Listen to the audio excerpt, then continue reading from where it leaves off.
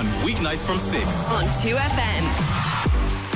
And a very good evening, one and all. You're most welcome to the Thursday edition of Game On. This is Damien O'Mara with you until 7 o'clock. Busy programme to come between now and then. Shortly we will chat to Bernard Jackman in advance of the game between New Zealand and Uruguay in Lyon tonight at the Rugby World Cup. The Irish and Scottish teams named today in advance of their big game on Saturday evening. We have an Irish soccer squad as well from Stephen Kenny in advance of the games against Greece and Gibraltar. Notable day today. James McClean announcing shortly after 10 o'clock that he was going to retire at the end of the calendar year from international football, and then shortly after 1 o'clock he's not included in the squad for those games, but he will be back, we're told, for the New Zealand game as a big farewell. More on that to come in a couple of minutes time. We'll hear from Stephen Kenny, we'll chat to Rebecca Creagh as well as we do each Thursday, and we'll finish the programme with Shep with our eye on America. Loads to get involved in. We'd love to hear from you. Our text number is 51552, or you can tweet the programme at Game On 2FM. Game On 2FM. So it is nice to have your company. Thank you very much for being with us. Hope you can stay with us for the next hour. As mentioned, the Irish and Scottish teams both named today in advance of their big game in Pool B of the Rugby World Cup on Saturday evening, live on RTE Radio 1. Jack Conan in line for his first taste of tournament action. He's recovered from injury. He's been included on the bench. There's two changes to the starting lineup. Dan Sheehan comes in at hooker. Ian Henderson comes into the second row. So James Ryan drops to the bench, as does Ronan Kelleher. So plenty to chat about from a Scotland perspective. Bit of a surprise. Ali Price named at scrum half. Ben White not included at all. George Horn is on the bench. Jamie Ritchie returns as captain. Price is the only change to the side, which started their game against South Africa on the opening weekend of the tournament, which perhaps gives us a little bit of an insight into how Gregor Townsend and his coaching staff perhaps planned in advance for those two games ultimately being the ones that would define their tournament. Let's go to France. Bernard Jackman is waiting in Lyon. Hiya, Bernard. How are you doing, Damien? Good to talk to you. Come here, I'll tell you, we'll get the game tonight out of the way first. New Zealand playing their final game of the pool stages against Uruguay. We look at the form line. Uruguay caused France a little bit of trouble, beaten by 15 points there, beaten Namibia. Like they've really not set the world on fire, beaten by Italy. Should we be expecting New Zealand to kind of continue this sense of playing themselves back into form since the French game and probably putting up a fairly sizable score tonight? Yeah, Uruguay are quite sticky. They're probably harder to play against than actually doing a lot themselves with the ball, and it is going to be interesting if New Zealand can keep that level of sharpness. Obviously, that was so impressive against Italy last week, racking up 96 points. I don't think it'll be anywhere near as one-sided as that, but I still think the All Blacks are the type of team who can put 40-50 on a tier 2 country pretty easily, and I suppose from an Irish point of view it looks like they're going to be our quarter-final opponent, so we will want to be keeping a keen interest in this to actually see how good they are and try and pick some trends that are going to be relevant hopefully in a week's time. And when we look at it, that 27-13 defeat to France, the opening game of the tournament, I don't want to suggest people got carried away with themselves, but there were plenty of people, queuing up to talk about the ongoing demise of New Zealand. It feels a far more formidable challenge of late, despite Ireland's performances, the prospect of playing a team who know what is required to win a World Cup and essentially have it in their DNA to peak for the knockout stages of this tournament. Yeah, look, they've obviously been seeding and to be written off like they have been will certainly hurt them. There's still plenty of quality in that team, and also I think they've benefited from Scott Barrett and Shannon Frizzell being back. I think they've added to it. They weren't available that first night in the opening game, and there's no shame losing to France, particularly in the opening game with the passion and the support that was behind it. But New Zealand have gone away and have perfected, particularly their attacking is very exciting. The question mark is around their front five, and they haven't really been testing that yet, and that's where you'll get tested in a quarter final, semi final, final. So that's where they struggled against France, and I don't believe that. We know that they've proven that they're strong enough there yet. Okay, we'll get stuck into the game between Ireland and Scotland. Mention the teams as named today. The Ireland captain Jonathan Sexton up on media duty alongside the Irish head coach Andy Farrell. Oh yeah, we want to win. It's a massive game. It's so important to us, and certainly obviously to them, but to to the travelling fans and the people back home, etc. It's a huge game. We have Ian Henderson in our group. He's good at maths, so we're across everything as far as that's concerned. But the easiest way is to make sure that we perform well and deserve to win the game outright. We've a thorough plan, which we always do, week in, week out, to be able to make sure that we're cohesive and making sure that, hopefully their attack, which is pretty good, obviously they've got threats all over the field, but they play a wide, expansive game, can play through the middle of you, etc. It's making sure that we understand what's coming, but at the same time, how can we apply pressure to them? How can we make sure that our defence is attacking their attack? And that's been the focus this week. Honestly, we talk about it a lot as a group, about taking the people along with us for this journey. I hope everyone's enjoying it, because we certainly are. It was always going to come down to this game. It was possible that Scotland could beat the unbeaten team and us needing to chase the win, but ultimately it comes down to a must win. So yeah, it's exactly where we want to be. Like Faz mentioned already, like we've been lucky enough with injuries to date, so from that regard, we're in a good place. I think with our form, we still feel that there's more in us.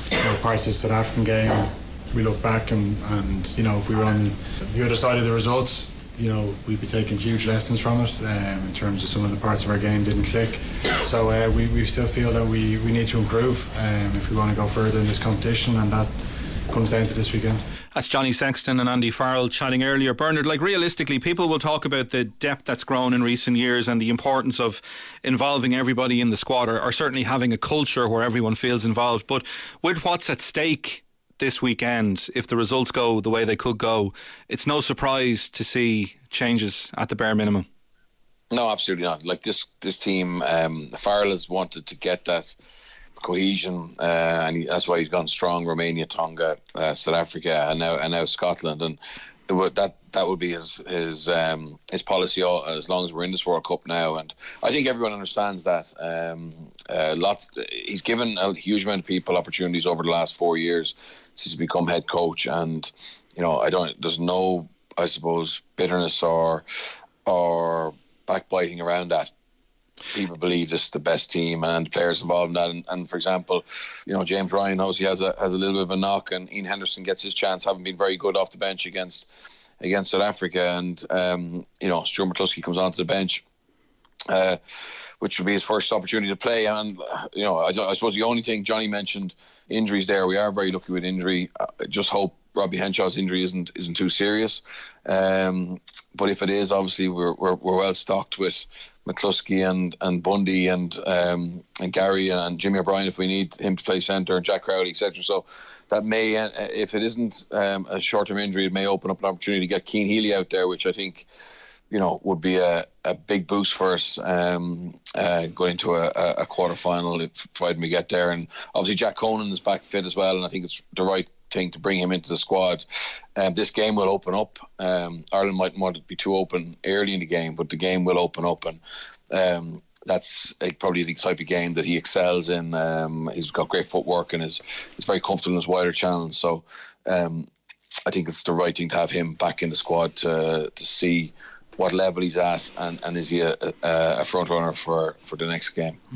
You talked there about the culture and giving people an opportunity, and I think you and I would have spoken in scenarios like this in advance of the 33 being named, and talked about, say, someone like Keith Earls, who on form and with the competition in a squad, you'd say he's going to be under pressure to make the 33. Then you talk about the individual and what he brings to the environment, tips him over the line. I'm thinking of somebody like Jimmy O'Brien. There's a prospect now that Jimmy O'Brien will have gone to France and might not see a minute of game time. This is where the long work that has gone on over the last 4 years since the World Cup really comes to bear fruit, where people understand the power of the collective and the need to support the collective.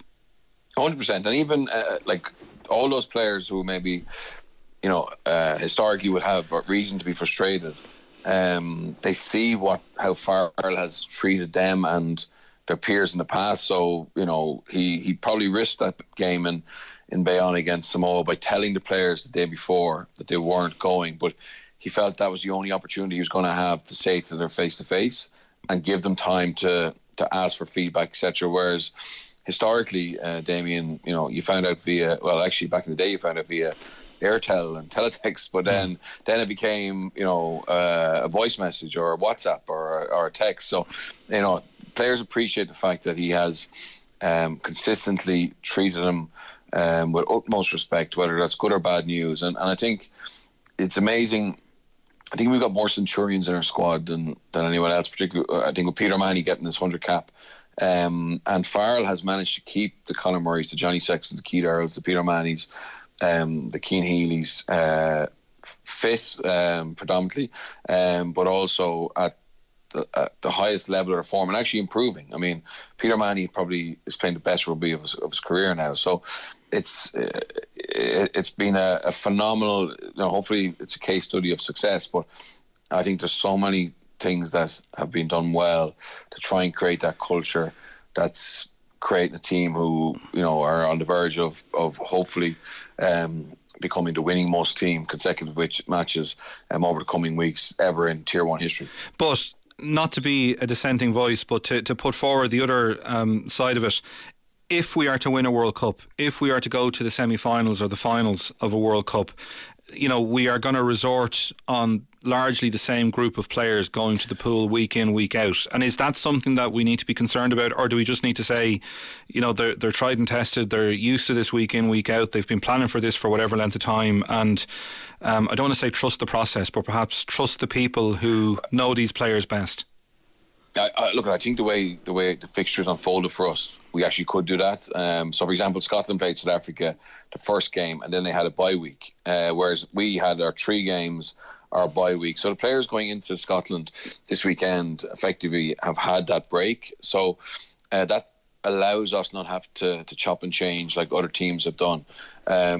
So I don't see any problem with that. I mean, we're also a Northern Hemisphere based team, so these players are coming off the back of a pre-season. They haven't had a long season in their legs, in their mind. So, if we were to win a World Cup, some of our frontliners would only have played probably 9 games this year, so there's no issue with it. But I think the key was that we had our first 3 games and then we had our down week, and that has allowed Farrell play it the way he's decided to play. When you look at the balance of the 223s, how much of a challenge do you expect from Scotland this weekend? Look at their dangerous team. Andy spoke about it. Their attack, I would have their attack up there with New Zealand number 1, us number 2, and Scotland number 3. Now, and people think, that's madness because France are a very good side. They're a phenomenal side, and they may win it, but their attack actually isn't anywhere near as fluid. It's a lot of moments of brilliance from individual players, whereas Scotland have a clear way of playing, and it can cause teams trouble. And we do talk about their ability to get into wide channels a lot, because that's where Darcy Graham is, that's where Duan van der Merwe is. But they can, as Farrell says, take you up the middle through Tuipulotu and through Hugh Jones, and it is a threat. But Ireland's defence against South Africa was probably the best defensive performance I would say, nearly ever had. And I think when we look back, it was incredible, and it'll have to be as good but different. I mean, with South Africa, you know what's coming and you have to front up, whereas Scotland, in fairness to them, they make you make more decisions in defence, and it's going to be fascinating to see how Simon Easterby has set his defence up, because if we can starve them of momentum, if we can frustrate them in the outside channels and a breakdown like we did against South Africa, I think they will panic, because don't forget, winning isn't good enough for them. They have to win and beat us by more than 7. So that's a horrible place to be when just winning isn't enough. And I think if we can show that defensive solidity, it could be very easy for them to panic and try and make big plays when it's not on, and we can capitalise on that. You expect Ireland to win then? Yeah, I think I can't see if we show up and bring our best game. I think we win. Before I let you go, I want to talk about Peter O'Mahony. Wins his 100th cap for Ireland this weekend. A fantastic servant. I think one of those people, if you were in the trenches, you'd want to turn around and see Peter O'Mahony beside you rather than on the opposing side of things. Earlier this week, over the course of the week, 2 men who know him very, very well, Paul O'Connell, who's now Ireland's forwards coach, and the Munster scrum half Conor Murray, spoke in advance of the squad being named about the impact of O'Mahony. Listen, it's brilliant. I mean, I suppose I've known him since he's 18, since he came into the academy, and he always was. He was always a leader. You know, he always wanted to, I suppose, figure things out, and then once he figured them out, he was able to speak well and lead well, and I suppose set an example. And you know, I think he's had a great last few years in his career. I think in terms of, I think he's fit. I think he understands the game more than ever, and that allows him to play really well and be aligned with what the coaches want and what's best for the team that he plays in. You know, he communicates really well with the group. He sets a lovely tone. You know, we've guys that communicate in different ways and speak in different ways. He has a certain way of setting the tone. You know, there's never any BS about it, but it's always straight and to the point, and from that point of view he's been great for us. So, you know, he had a period there a while back where he was on the bench, and he was excellent on the bench for us as well. You know, he prepared the starting group really well, he prepared the subs really well, you know, despite being a starter for so long, and I think that period was good for him. And since he's gotten back into the team, he hasn't let go. So, you know, I'm delighted. I suppose as a Munster man, I'm delighted to see him getting 100 caps if he can get there at the weekend. So, brilliant achievement, and it's full credit to him. All going well.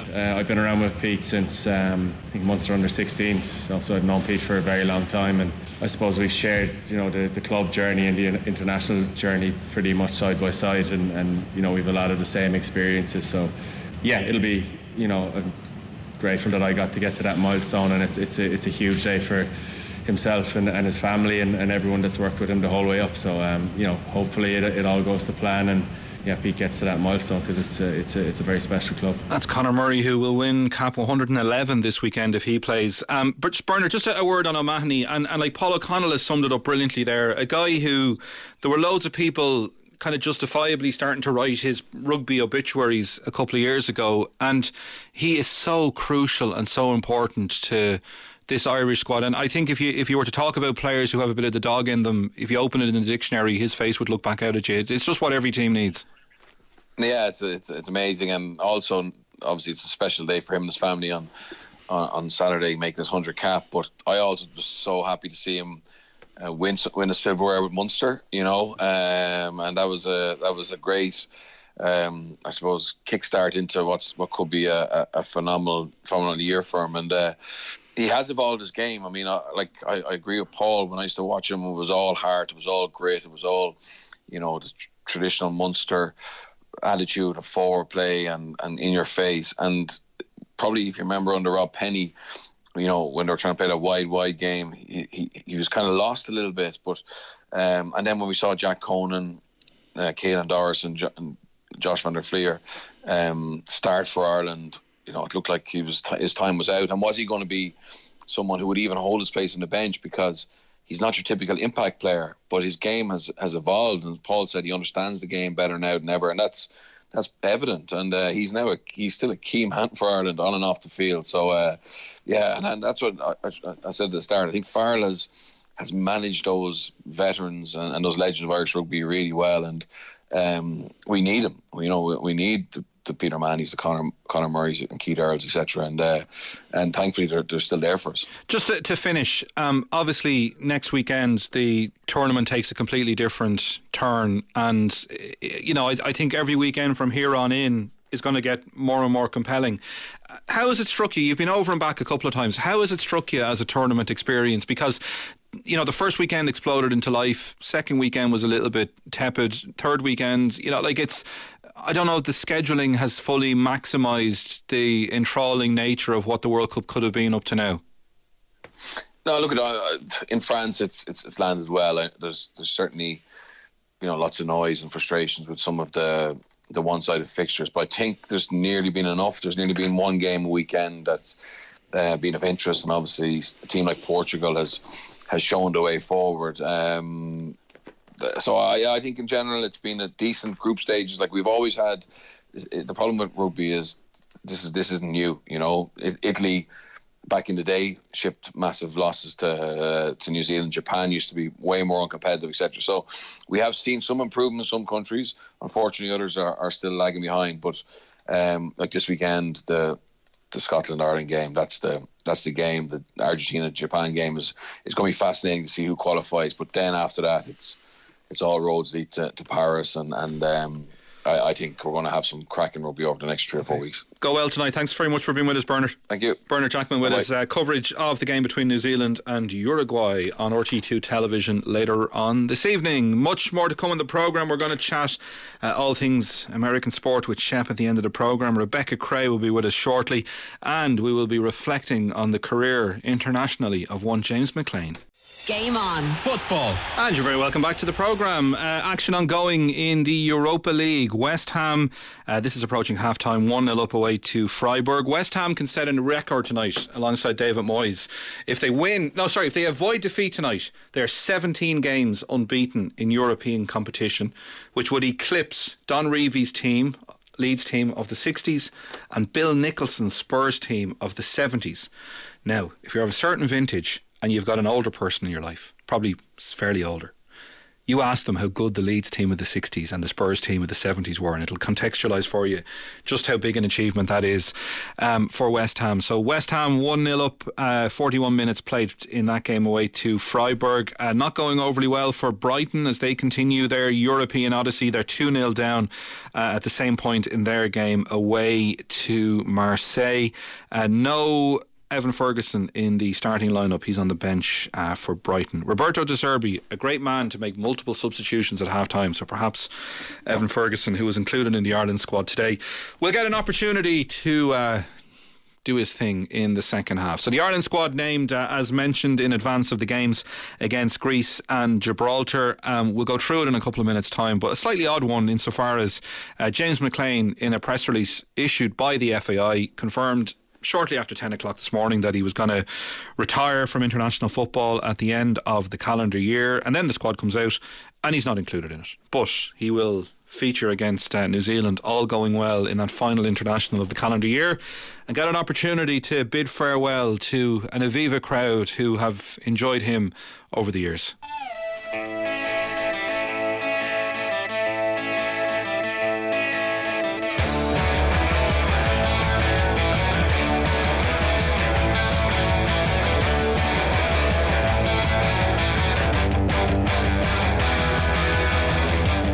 Plays it in field to Wes Houlihan, all alone, screaming for his McClean on the far side. McClean's got a chance, he's inside the penalty area. McClean with a shot and scores! Breakout play from the Republic of Ireland after 47 minutes. And McClean scored 2 goals against Moldova, and he's got his third in the last 2. McClean with the goal for the Republic of Ireland. It's Austria 0, Republic of Ireland 1. Awake at night, lying in his bed. Closed down by Jeff Hendrick, just epitomising the Irish work ethic, and he's managed to keep the ball in play, delivers the cross, Arthur allows it to run, McClean is there! James McClean rockets the ball into the net, and Ireland make the breakthrough in Cardiff. It's that man again, James McClean. Magnificent work by Hendrick down the right hand side, put Ashley Williams under pressure, won the ball off him, got down to the corner flag, looked like it might run over the sideline, whipped it across the box. Arthur was coming in, he stepped over Adrian, knew McClean was coming in behind him. What a finish by James McClean, buried it with his right foot, low into the net past Hennessy from a good bit out. James McClean gets his 4th goal of this qualifying campaign. It could be a big goal for Ireland. Representing Ireland, just being able to do that once is pretty special. That's never had the fact how proud I am to be Irish. They've given the opportunity to step on a football pitch and be able to affect games and represent the country. I would say that's always going to be probably the proudest part of it all.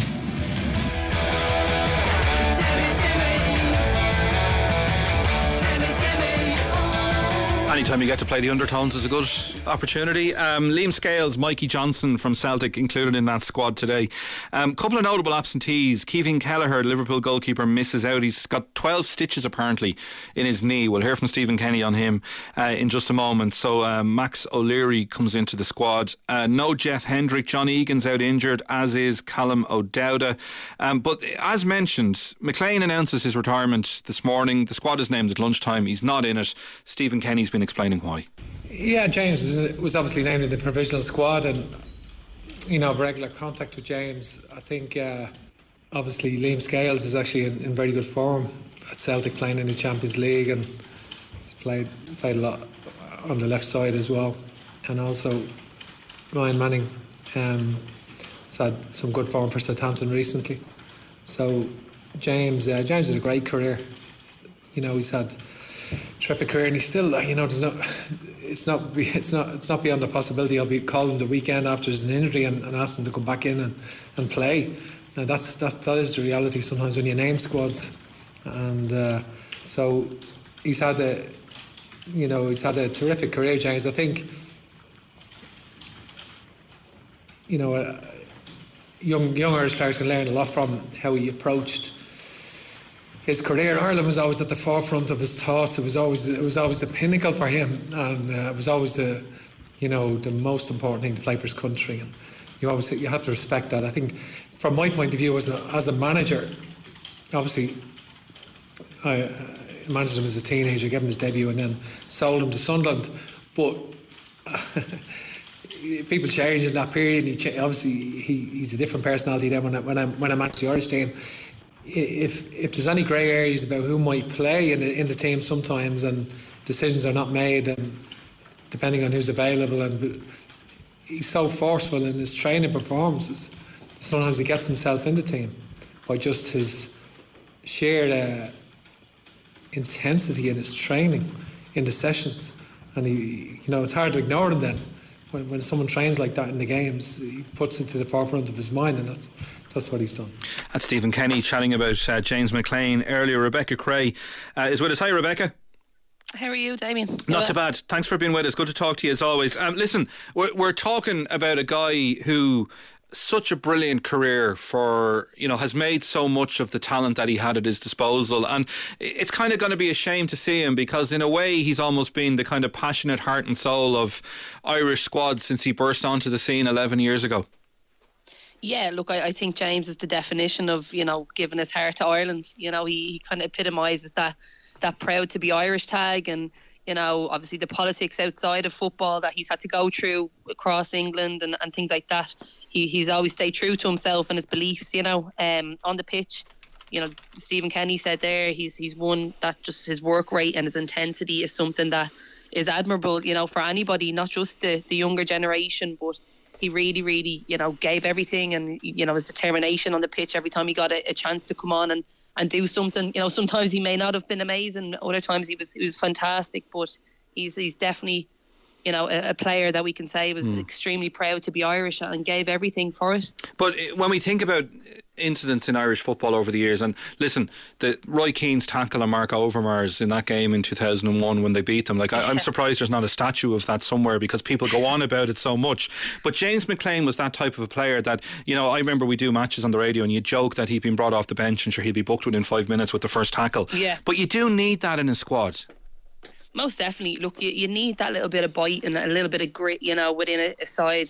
Someone to come on and just ruffle feathers if that's what it takes. And he was the definition, or is the definition, obviously, still of that. In saying that, look, he's 102 caps. He's 11 goals over the 11 years. Has appeared at 2 European Championships. So, look, it's not something that can be shied away from. He's had a fantastic and wonderfully decorated career, obviously at domestic level then as well, in terms of his clubs and playing across Wigan, West Brom, Stoke, where he probably had his more successful times and appearances. But look, I'm sure he's a little bit disheartened that he's not in these upcoming squads, but look, hopefully he gets a great send-off now come November. In footballing terms, the move to Wrexham, you can understand it. It's probably lucrative in terms of what options he had at this point in his career, but it is very difficult to say to a guy, you're playing at that level I'm going to have you in around the squad. And I get a sense he's probably the type of guy who wouldn't want a prolonged period in Irish camp knowing he wasn't going to feature. Exactly, like as Stephen Kenny said, you have the likes of Liam Scales and obviously Mikey Johnson and stuff at Celtic playing in Champions Leagues at the minute. Evan Ferguson at Brighton there is riding high, and obviously playing at Wrexham, which is obviously a lower standard, a lower league. There's no kind of comparison really. Obviously it is a case he's probably thinking more so now after football in terms of what his options are at the likes of Wrexham. But there's no denying that. I think it was maybe the right decision at this moment in time to make. And when we listen to that clip and you hear like someone like when you've got someone like Liam Scales playing in the Champions League, and to be fair, I've only fleetingly seen Celtic over the course of the season, but any time I've seen them, they've looked pretty impressive. And Ryan Manning, who there was a clamour to have him in squads for so long, it's explained very well when guys are playing at that level and are doing well at that level. There's times when you just have to look and give youth its opportunity and see the baton passed on. Exactly, like there's no denying, when you're playing at these higher levels and playing frequently, that kind of comes into play when you're playing at international level. The likes of sentiment kind of goes out the window slightly when you've got games to get results from. And obviously the lads have been playing, and obviously with Celtic, they have been doing really well. Obviously, unfortunately, didn't win last night, but I think it's a case of looking to the future now and just giving James a send off in November. So just bear with me for 1 second, because I want to play a clip of Stephen Kenny chatting about the goalkeeper situation. So no Keeveen Kelleher, which raised a couple of eyebrows initially when the squad came out. Gavin Bazunu was in there along with Max O'Leary and Mark Travers, and here's Stephen Kenny explaining the decision process earlier. Creagh, obviously we got the call. He got 12 stitches in his in a joint, in a leg joint and a knee joint. So sometimes with stitches, if it's a calf or a toe or a facial injury, you can get on with it, but you can't if it's on the joint. It just reopens all the time, and it's just unfortunate for Creagh really, because he's played obviously in the Europa League, and then he was going to play 3 weeks in a row, going to play tonight, and it's just unfortunate for him. Obviously I was at a few Southampton games, and they conceded some goals, even though they were conceding a high number of goals early on, you'd be struggling to look at goal and say that goal was his fault. Sometimes that it can happen, and you don't want it to happen. You don't want your goalkeeper conceding a high number of goals, certainly. But I'm sure they've had 2 good wins, Southampton, and conceded one last week and a clean sheet the other night, so they'll take confidence from that.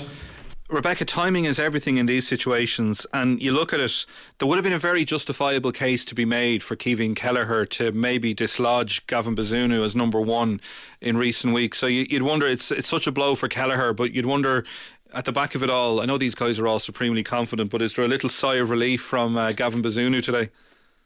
I'd imagine so, yeah, most definitely. Look, obviously Kelleher, he might not get as much game time as the likes of Gavin, but when you're I suppose training day in and day out with the likes of Alison Becker, there's a lot to be said for that. So I'd say he's probably, obviously you don't want anyone to get injured or to hurt themselves in any way, shape or form, obviously especially a teammate, but I'm sure he's relieved, to say the least, that he'll hold that number 1 position. A couple of things on field matters to chat to you about. We'll talk about the Women's National League in a minute, but the Super League getting underway last weekend, and you look maybe to draw the parallel with the rugby squad that'll go back to the URC. The players who've been involved in pre-season have waited so long because of the tournament during the summer in order for it to get underway. The result of the weekend, it's great for the league probably that you had a shock like Liverpool going to Arsenal and getting a result, because I don't know that there were overly amount of people predicting that in advance. Yeah, look, it's one of them. I think that it was a case that I don't know if Arsenal maybe were thinking they were probably going to go in and win the game, so I don't know if a slight bit of a complacency maybe creeped in, and in that sense they just didn't seem to you know, in the final third come out of the starting blocks at all. You know, they played some nice football at times. Just that final third let them down. And look, Liverpool, you know, capitalised on the chance that they got. They look like they wanted it a little bit more maybe. And look, unfortunately, obviously, Arsenal didn't get the win. And you know, obviously record crowds as well, though. In saying that, on the other side with over 54,000 in the Emirates. But yeah, not a good start to the league campaign for Arsenal. But look, I'm sure they'll be hoping to pick up again tomorrow against United. You'd wonder, like, how much there's like. Sorry, I won't wonder. I'll ask you. The level of potential for the Women's Super League this year, when you consider coming off England and the Euros they had, and coming around off the back of the amount of coverage that the Women's World Cup had, you would think that this year, more than any other year, when you look at the crowds on the opening weekend, is the weekend for this, not even to be like a springboard into what the league can be, but to be like a catapult or a rocket launcher in terms of the potential for the Women's Super League in England. Yeah, it's massive. Like, it's going off this year, you know, or this summer alone, that the numbers that had turned up to the Women's World Cup, obviously then ourselves, even the Irish team, having over 35,000 in the Aviva then, you know, 2 weeks ago. And obviously then with those record crowds there last week, you know, there's major potential for women's football in Europe and the world to go really, really far. And, you know, I think it's going to keep growing. Obviously, the level and the standard within the WSL over in England now at the minute is really, really high. And the majority of the players that would have been playing at World Cups are playing there now. You know, we've a few dotted around the world and in the States and across Europe and Germany, France, all these places. But look, it's massive. And, you know, it's the case that, look, I know in our leagues here, you probably have a lot of girls that are eyeing it up to still get across there. Obviously, we'd love to kind of keep our league, you know, growing in this sense and keep players here and have that option. But it's definitely grown. And the WSL, you know, the likes of the deals they're getting across with Sky and, you know, so many more games are being shown. And the girls themselves are so, you know, marketable. They're so accessible compared to men's football, you know, as well. And I think that's probably what it attracts a lot of people to it and keeps them with it. But even, do you know a thing that listen, we all go by our experiences in our own life. I've seen it, like last year with the women's teams being included even on FIFA, the computer game, and I know it's been rebranded as FC24 this year. Like, I saw it firsthand at the Aviva, where, like, obviously the Ireland Northern Ireland game, and the people that are there know the Irish players and have followed the Irish players. But like, when you're hearing people having conversations about Rachel Furness playing for Northern Ireland, and oh yeah, she scores loads of goals for me for Liverpool in the computer game, like, it's like that rising tide lifts all boats. But it's just about the general profile where, you know, and you do seem to have that, like you've touched upon it, that the biggest names in the sport are far more open, far more accessible. You know, you can get interviews with the big players. They're happy to do it. They're happy to promote the game. That, you know, there is so much potential there to harness. Completely, yeah. Like, at times, listen, it can be detrimental as well, you know, and people think that they're so accessible that they're nearly, you know, too accessible. People can intrude sometimes, but then, you know, there's the plus sides. There is that connection that they have with the fans, and, you know, when you have people speaking of girls' names, you know, as household names to them, who are, you know, at the top level in football in the world, it's something that is quite remarkable. And, you know, and we've only looking then, obviously going back to the 54,000 in the Emirates last week. I think back in 2013, I seen a picture shared when it was kind of the Emma Burren era, and, you know, the Creagh Grants at Arsenal. I think 200 or 300 were at the Emirates for a game there at that time, you know, and that's only 10 years ago. So it's really shown in numbers how much the game has grown, and, you know, that accessibility obviously has helped. You know, as you said, like, the girls are more than happy to do it, but they have got such a level of professionalism still about them. And look, all they want to do is obviously get what women's football in the world deserves, and you know, keep getting those numbers in, keep people on board, keep the bums on seats. And, you know, obviously with the women's Irish game, you know, coming up, I would have loved to see that going again in the Aviva. You know, obviously to capitalise on the previous Look, it could be a story for another day or a chat for another day, Damien. Yeah, listen, just in terms of, I'm thinking of the Merseyside rivalry and like Steve McMahon, Kevin Sheedy, Nick Barmby, all of those players who crossed the Merseyside divide. Megan Campbell obviously joining it, and a big move for her to, obviously having been out of contract with Liverpool after the summer, like Everton, a great club to get back to, a great platform for her to get back into the game and get back to full fitness. That's it. Look, I'm delighted for Megan. You know, I've chatting to her there throughout the summer, and she's doing some coverage back here for the World Cup, and all she wants to do is get back on the pitch. You know, she's been super unlucky over the years. You know, I think even playing with her back at Raheny, she was swamped with injuries at that time, and it's just chased her all the, you know, down through the years at City and obviously then at Liverpool, and just been so hard done by. But look, I'm delighted for her to get involved there with Everton. They seem to be a great club. You know, there seems to be a great kind of buzz around them, and they're well looked after. So look, I think she'd be chomping at the bit now just to get going again and get herself back into the Irish squad as well, is what I know a lot of us are still wanting to see. You know, she's still quite young, still has a lot to give. So look, hopefully she stays fit and does well this season. To finish, how much, obviously people will know you're on the coaching staff at Shelbourne. How much of your is every waking moment at this stage revolving around two massive matches against Shamrock Rovers this weekend and the weekend after? The league, sorry, to put it into context for people, Shell second in the league, 6 points behind Peamount, Rovers 3 points behind you. So you play in the league at Tolka this weekend, and then the Cup semi-final in Tala the weekend after. So 2 games that will go a long way towards potentially defining both club seasons.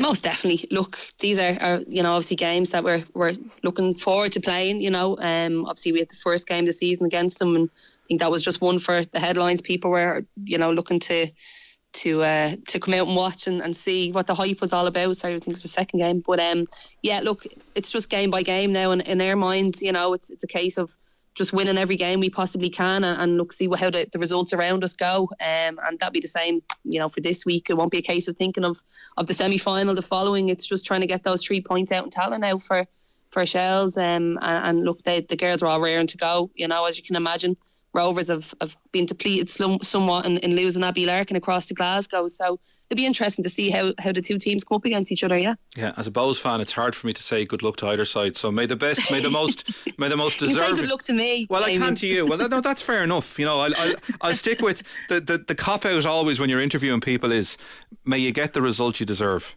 Exactly. Is that all right? Exactly. That's it, and that's how it will play out. And obviously your Bows are playing against Wexford, with Peamount against Treaty, and obviously Sligo and Cork as well. Yeah. So some great games across the weekend. I have the nails gone off both hands looking like the cup semi-final against Galway now is going to be the death of me at the weekend. Yeah. So, but anyway, listen. Yeah. There's actually, sorry, here's one for you, and this is getting very parochial. I think like people are going on about like Bows fans cannot get tickets for Terryland Park on Saturday, so they're showing the men's cup semi-final on a big screen, and the women's WNL game has been delayed to allow it to then take place after it. So what an afternoon if you're on the north side of Dublin with little to do than to go watch the men's cup semi-final on the big screen and then stay to watch the Women's National League. I'll be staying southside, so. No, always the bitter word. Rebecca, good to talk to you as always. Look after yourself and we'll chat soon. Damien. Take it handy. Rebecca Creagh with us there. Listen, we're all just trying to sell domestic football, just some of us wear different colours in order to do it. We have a break to take and we will be back chatting with Shep in 2.5 minutes. Game on 2FM. And you're very welcome back to the programme. Second half's just getting underway in those Europa League games. West Ham 1-0 up away to Freiburg. Brighton 2-0 down away to Marseille. Liverpool have Belgian opposition coming to Anfield tonight. An awful lot made out in advance about the fact that Alexis McAllister and his brother were going to be on opposing sides. Well, they're not, because Alexis has been left on the bench by Jurgen Klopp. Liverpool, the Europa League final takes place in the Aviva Stadium in Dublin. If you didn't know where the Aviva Stadium is, next year. And imagine what it would be like if Liverpool made the Europa League final in Dublin. So Jurgen Klopp, he's gone strong tonight. Alisson in goal, obviously, no Kevin Kelleher. Alexander-Arnold, Konate, Kwanzaa, Tsimikas, Endo, Gravenberch, Elliott, Jota, Salah and Nunez. So if you have gone to Anfield to enjoy a bit of European football tonight, you're certainly getting the opportunity to see their team up strong, close and in person. Game on. Eye on America. Shep, how the devil are you? I'm doing great, Damien. Good to hear your voice, buddy. And you, long time no speak. Listen, come here. We're come off the back of the only weekend every couple of years where we all feel very European over here when the Ryder Cup gets underway. I've always been a little bit intrigued about this concept of America, where nationalism and identity and dedication to the country is so important to so many people. How do we have a situation where the European team always seem to blend so much? Has America's defeat to Europe, like, how significant is it in the sporting narrative in the US this week? Well, I mean, look, it was, obviously a big story all last week. Unfortunately, it's like when the Europeans jumped out to just such a big lead right off the bat, I know for me, I was just kind of like, oh, that sucks. Because I have to wake up, to watch it. If I wanted to watch it in real time, I needed to wake up at like 3 a.m. and I just wasn't going to do that.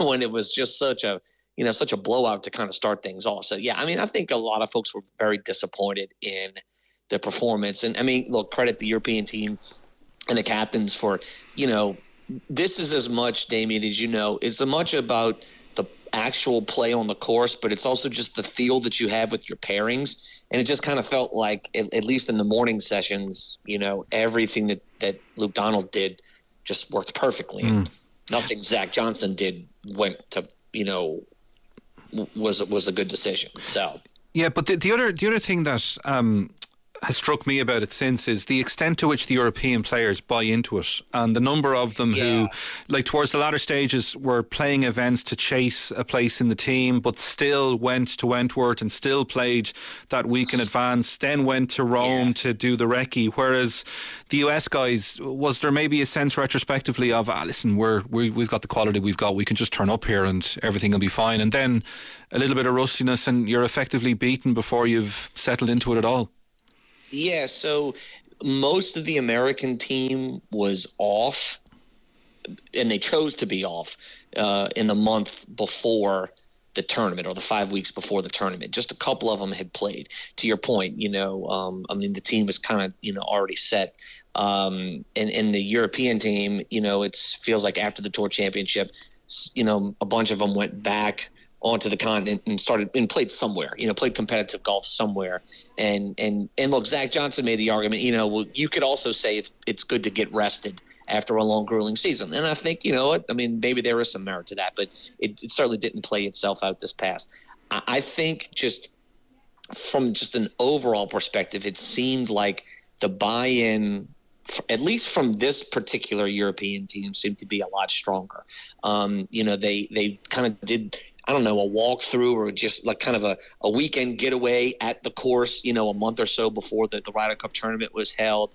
And Luke Donald said they didn't really play much golf. It was just more of kind of the bonding situation. And they sat around a campfire and told stories about their life, and learned more about just the golfer. It was more about who is this person, and they showed and recorded videos from the players' loved ones and showed that to everyone. And so it seemed to me like it was more than just this golf tournament. Yeah. And I don't know what the American captains need to figure out, because this isn't all just on Zach Johnson. The American team has not won in Europe in 30 years, so this isn't like something that he just lost all of a sudden. There's something about flying over there and something happens with the intimidation or something that just goes bye-bye when it comes to America playing in this tournament for 3 decades. That's kind of unbelievable. So life will go on and it'll all be forgotten about very, very quickly. Listen, NFL up and running. I'm looking at it like there's panic in New York because the teams haven't started well. The Chicago Bears might as well just stop now because it's a disaster already. What else is jumping out in terms of the early weeks of the NFL season?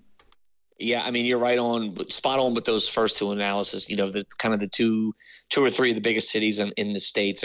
Obviously the Jets with the Aaron Rodgers injury on the 4th play of the season just throws a monkey wrench into everything. But Zach Wilson has really not been very good. He was okay last week, but still made some costly mistakes. The Bears could potentially just be an all-timer just an all-time bad team. I think the Buffalo Bills, they caught a lot of heat for losing that opening night game against the Jets, but they have recovered and have really dominated. Look, the Dolphins scored 70 points 2 weeks ago and then turn around, and they go to Buffalo last weekend and really kind of never got on track. And I think Buffalo kind of reasserted themselves as maybe the best team in the AFC, and then you have them and maybe the Chiefs and the Eagles as kind of the three best teams overall. But I wouldn't sleep on San Francisco. Yeah. They are phenomenal. Their defense is great. And I think, Damien, I know you pay attention to this stuff.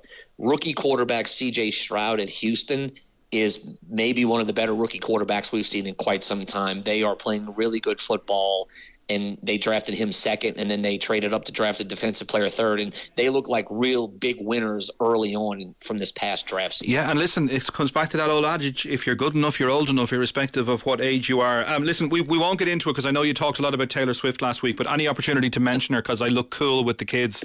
I see the NFL. I was intrigued yesterday that the NFL getting grief for focusing too much on her new fledgling relationship, but you'd have to imagine she is bringing an audience of people who never watch the NFL to the NFL. She's putting eyeballs on televisions or iPads or streaming services, and as you know, that is what it's all about. That's what it's all about. It's all about the numbers. Shep, good to talk to you. Stay safe, and we'll chat again soon. We're over on time, as is always the case. Betta's on the way. Laura Lee Davies, our broadcast coordinator. Ronan Lawler produced. From Damien O'Mara till we chat again. Good night.